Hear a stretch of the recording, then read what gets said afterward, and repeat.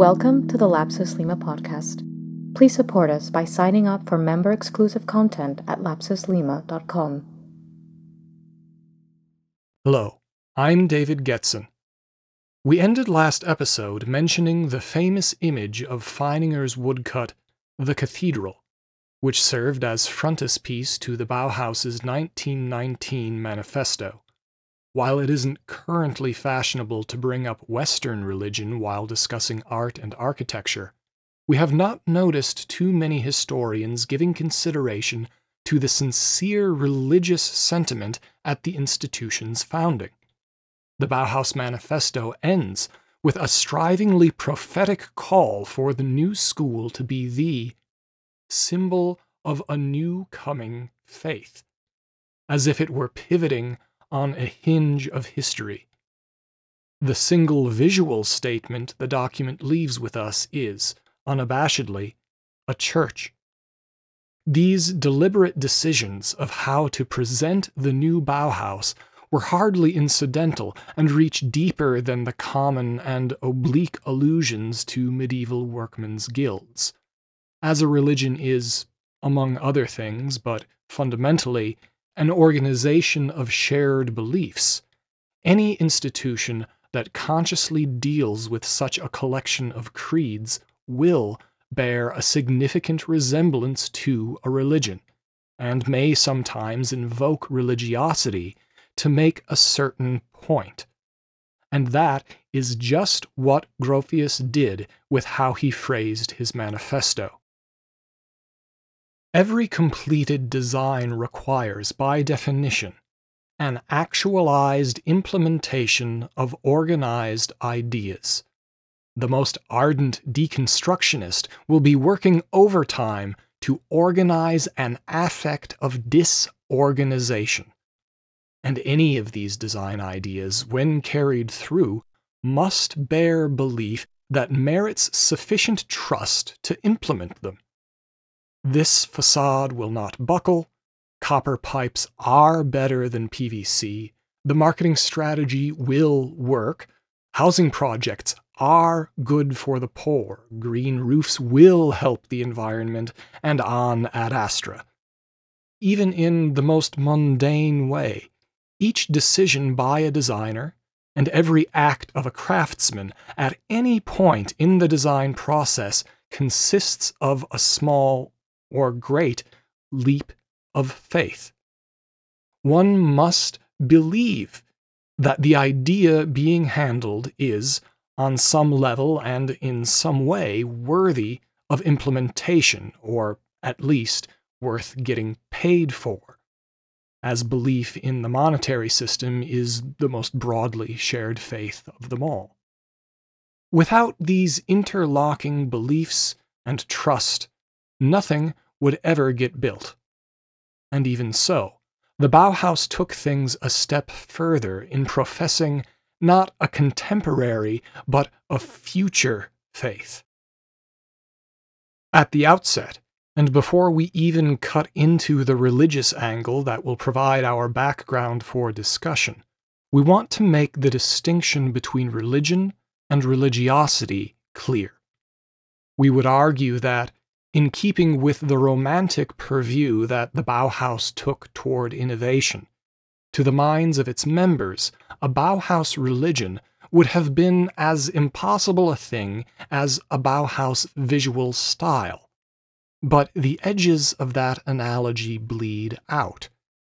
Just as there is something unmistakably Bauhausian to a present-day observer in the look and feel of the works they produced, the ideas that drove them to these ends, while not constituting any specific religion, often carried a religious tone and the pervasive influence of spiritual philosophies. As we shall see some episodes from now, Professor Itten, who had been spearheading the early years of the introductory course, was pushed out of the school by Gropius for demanding an atmosphere of neo-Zarathustrian devotion that bore too close a resemblance to a cult. Tom Wolfe's light-hearted biography of modernism, 1981's From Bauhaus to Our House, lampoons what he took to be the clerical bent and compound mentality of 20th century architecture. All this well taken, the Bauhaus and the modern movement generally were neither religions nor cults, but the resemblances between the two are salient, especially if we notice how Gropius and Feininger themselves were making forwardly foundational religious references. There are long traditions of craft practitioners referring to, and in some aspects relying on, religious elements as they journey from apprenticeship to mastery of their particular skill. Today, we explore in greater depth the philosophical background and material implications of the religiosity associated with Feininger's life and expressionist work. As we saw in our past episode, Lionel Feininger's early life was shaped by the musical vocation of his parents and his own childhood's musical training. Within the framework of late 19th century European culture, the so-called Ernste Musik and Funktionale Musik, or serious and functional music that put food on the Feiningers' table, would never have developed to the point of supporting a family, indeed would never have existed, were it not for religious ideas shaping compositions that were brought to life, reverberating in the nave of a cathedral.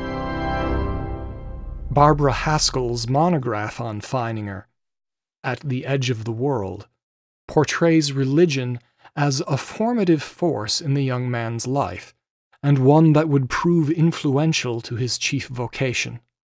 The Feiningers followed in the tradition of German Romantic Catholicism, a branch of Catholic belief that was generally opposed to church hierarchy and specifically in disagreement with papal infallibility. A closer explication of German Romantic Catholicism can be found in James C. Livingston and Francis Schussler Fiorenza's Modern Christian Thought, the Enlightenment and 19th Century, Volume 1. The German Aufklärung, the Age of Enlightenment, and the era of Romanticism that followed were qualitatively distinct from the closely related French movements in several ways. While the French Enlightenment tended to be outwardly agnostic and frequently deistically or atheistically inclined, the German Enlightenment, being culturally closer to the anti-clerical strains of Protestantism, felt less of a need to be distant from Christian ideas and practices. That within Germany there was relatively less intellectual interest in distancing oneself from Christianity, Goethe's proud confession of pantheism notwithstanding, would prove influential in the arts of later decades.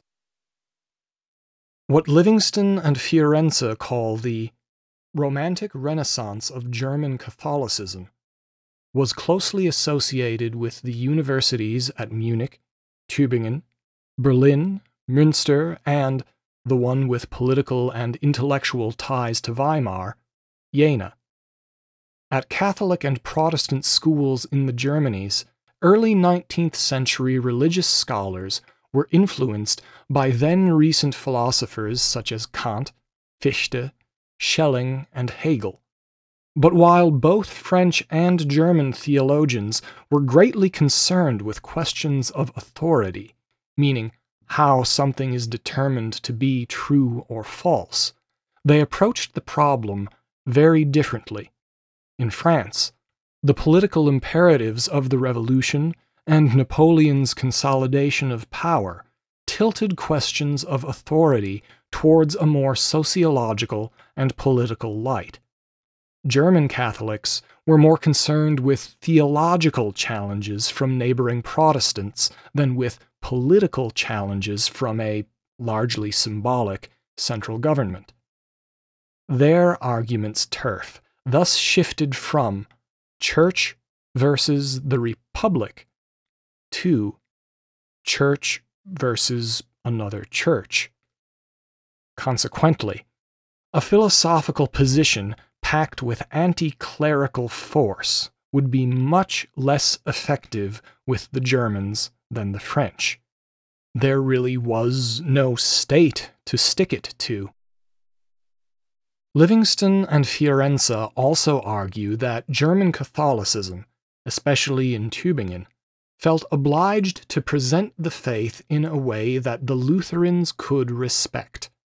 Among other things, this meant pushing against papal infallibility. The Protestant argument to be overcome was that Catholic authority made genuine research and even personal discovery rather meaningless because the individual was ordered to come to a predetermined conclusion. If freedom of inquiry was to be accepted and defended, a notion which, by the early 19th century, had gained nearly unanimous support across Christian doctrines, the Catholics would have to concede to the Protestants' conclusions about the historical accretion and development of Catholic dogma. The Protestant perspective was that the Church belief and practice, just as with a set of laws, was initially enacted with certain ideals and purposes in mind. These laws were inevitably corroded and their principles obscured by centuries of conflicting precedent and the periodic intervention of judicial or papal authority required to settle conflicts, leading to laws that often ended up contingently opposed to the original ideas and intents behind them. The endorsement and use of indulgences, or the papal states declaring war, are the classic examples that Protestants pointed to. For both church and law, the anti-dogma argument here is that history will inevitably push any authority-driven system of belief into a steady drift away from earlier, supposedly purer principles of justice. The return ad fontes, or to the sources, in the words of Erasmus of Rotterdam, shares a great affinity to the ideology of modernist movements. Through this perspective, we can find within German Romantic Catholicism's early 19th century response to Lutheran critiques the germ for the late 19th century's radical artistic and technological break with the past, which ushered in the era of isms we have been discussing. While none of these movements needed to be outwardly religious, the desire to cut the dogmatic shackles from history and to rely on personal inspiration or direct social evidence was grounded in a well-established tradition of European religious thought. In the Bauhaus Manifesto, Gropius and Feininger were following a specific precedent by proclaiming the confession of a new faith that believed art and architecture could step outside of and beyond the definitions and expectations of previous generations. For Expressionism, the Protestant and Romantic Catholic idea that the individual should be in direct contact with infinite spirit was particularly powerful. The amplification and realization of personalized essence through the trigger and filter method of perception and production we already mentioned in our previous episode was a touchstone of expressionist artistic innovation. Since the personal aspect of this process was already making for such radically impressive results, even prior to the onset of Expressionism as such, it stood to reason that one would, as a next step, strive to connect to and express the oceanic divine. Not only would this strategy strive to elevate the work to an uber-personal level, but if one did actually break through to something mysterious and wholly other, and let the work of art bear the mark of this sublime encounter, then the reaction of other humans to this work of art would be, if not an ontological proof, then certainly a functional demonstration of the presence of God. But what does any of that matter in the mud, noise, and chaos of the street? Such was the line of attack that Dada and the Neue Sachlichkeit perspectives would use to challenge Expressionism in the movement's fading years. Feininger's life had been deeply infused with these theological issues. Spiritual matters were a vividly active concern. His mother wrote to him in 1913, "Learn to know that you live and move and have your being in infinite life, truth, and love, and that life is not dependent on physical conditions. We reflect the divine mind.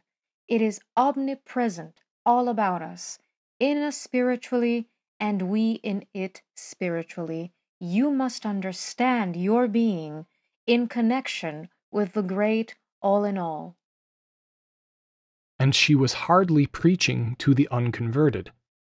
During his studies in Berlin in 1891, the painter had written to his art school friend Alfred Vance Churchill of his unbounded faith in the goodness of the Almighty, and in the capacity of art to express this good. Thus, when the momentum behind the Arbeitsrat's call to arms, where atheist communists worked hand in hand with Christian leftists, was carried over into the founding ideals of the Bauhaus, it was a natural step for someone like Feininger to fold his religious beliefs into a program of art education aimed at evangelizing this ultimately spiritual force of good to the broader masses. If you happen to be someone whose life is not very much adversely affected by religious ideas, one of the most amusing and interesting aspects of religion is the role that translations of sacred texts play. When words are given a tremendous weight of meaning, translation becomes even more arcane than usual, and variations in the emphasis of a translation can reveal something about the beliefs of those presenting them to us. The final clause of the Bauhaus Manifesto that we have called out for this episode reads, in the original, Wollen, erdenken, erschaffen wir gemeinsam den neuen Bau der Zukunft, der alles in einer Gestalt sein wird. Architektur und Plastik und Malerei, der aus Millionen Händen der Handwerker einst gen Himmel steigen wird, als kristallines Sinnbild eines neuen kommenden Glaubens. The canonical English translation by the Bauhaus Archive is, "Let us strive for, conceive, and create the new building of the future that will unite every discipline, architecture, and sculpture, and painting, and which will one day rise heavenwards from the million hands of craftsmen as a clear symbol of a new belief to come." Notice something different, something missing? If you skip back to paragraph 1, go ahead. The skip button in this podcast works to move discretely between paragraphs, so you can come back to this same spot easily. You'll hear at the beginning that our earlier quotation from the manifesto's coda used a different translation than that by the Bauhaus Archive. We chose a version that hews far more closely to dictionary definitions because the Bauhaus archive text displays a revealingly editorial decision concerning one of the most contentious words a manifesto can contain: faith. The final word that this text ends on for emphasis, the word that, if it were read out as a speech, would be left singing in the air, living for a moment before the expectant applause arrived, was, indeed, Glaubens, faith. It can be loosely construed as belief, but dictionaries and common usage place it as faith. For belief, Glaube, without the ns ending, or the fairly synonymous Überzeugung, are more typically used. By the way, we do appreciate the recent uptick in listenership from the Bundesrepublik, so if there are any Germans or fellow German speakers who wish to comment on this matter with some non-papal authority, please write us at info@lapsuslima.com or tweet us your thoughts at lapsuslima. Reflecting on this deliberate shift in translation, it makes sense on a certain level and speaks volumes about what one might call the architectural dogma of the second half of the 20th century. The heroic anti-sentimentalism, the incredulous iconoclasm, and matter-of-course irony that Dada bequeathed to us almost a century ago has become, if not a religion, then certainly a deeply entrenched habitus. It is a system distinct enough from where the Bauhaus began that the inheritors of its legacy have buttoned up this sleeve that once wore a faith-filled heart. The avant-gardes that were culturally of the 20th century, being those that followed Dada after the Great War, made a grand gesture of sweeping away these abstract or spiritual concerns and earned a healthy skepticism towards systems of belief that could lead to faith in nationalistic superiority, better living through chemistry, holy wars, or atoms for peace. Yet, the skeptical aversion to faith in the abstract has, over time, donned the all-too-present mantle of what we would like to call eroicophilia, an overweening love of the actions and qualities of heroism. This desire to be revolutionary has persisted for decades, even where the need for revolution has not. Eroicophilia in art and politics has turned once warranted struggles against dogmatic oppression into pageants of self-congratulation. Dozens of fresh and not-so-fresh examples come to mind, but we will only mention one of recent stock. When interviewed by Charlie Rose about the new Whitney Museum, Renzo Piano still harped about the Pompidou Center being a battle cry against the elites. So, somehow putting pipes on the outside really gave the middle finger to that enemy of the people, the Louvre? It is hard to not feel that much of late 20th century architecture has given us a surplus of anti-fill-in-the-blank, while pressuring us to be shy about conveying any beliefs that are not filtered through a heavy dose of irony.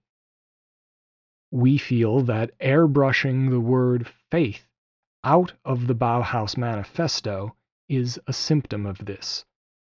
Postmodern buildings that advanced jokey, ironic architecture, like Venturi's Guild House retirement home with its prominent symbolic TV antenna, are another. but we are already an appreciable distance away from the calendar years of the late 20th century, while our culture still slowly but inevitably adjusts and transforms to whatever the newer prevailing systems of belief may be. Architects like Eisenman have blithely spoken of the virtues of antagonizing one's forebearers so that a breathless pursuit of novelty might be assured. This throwback to a nigh Olympian faith is in marked contrast to the expressionist spiritualism of the Bauhaus Manifesto. While modernist belief wished to leave the past by turning a half circle and looking to the future, the postmodern stance dealt with the past by turning it inside out, or altering it into a finger puppet. To be fair, though, irony and confrontation with the past are much easier to accomplish than striving to enact a foreseen future on a path of sincere faith. Again, analogously to religions, schisms and doctrinal disputes can arise within the arts. By 1924, Julia Feininger had gone far past calling the school a volcano. In a letter to her husband, she compared the Bauhaus to a den of winding, poisonous snakes. The pressure of history had started to erode the school's ideals. Hyperinflation forced a meeting of the faculty where Gropius insisted that, due to budgetary concerns, industrial application needed to become the Bauhaus's new focus, and rapidly. In October 5, 1922, Feininger wrote to Julia that Gropius had stated, "Whoever cannot show now what he is capable of may go to hell with his art." Beliefs began to harden and chafe, and it is worth recalling that the Bauhaus's initial industrial direction was not ideological as much as it was forced. Johannes Itten had been the first to cast his own beliefs into a dogmatic mold. His unique religion, vegetarianism, futuristic unitards, and, to a great extent, his sense of color, were the earliest heresies to be denounced at Weimar and expelled from it. Join us for more on Itten and the institution and institutionalization of Expressionism next on Lapsus Lima. Thank you for listening.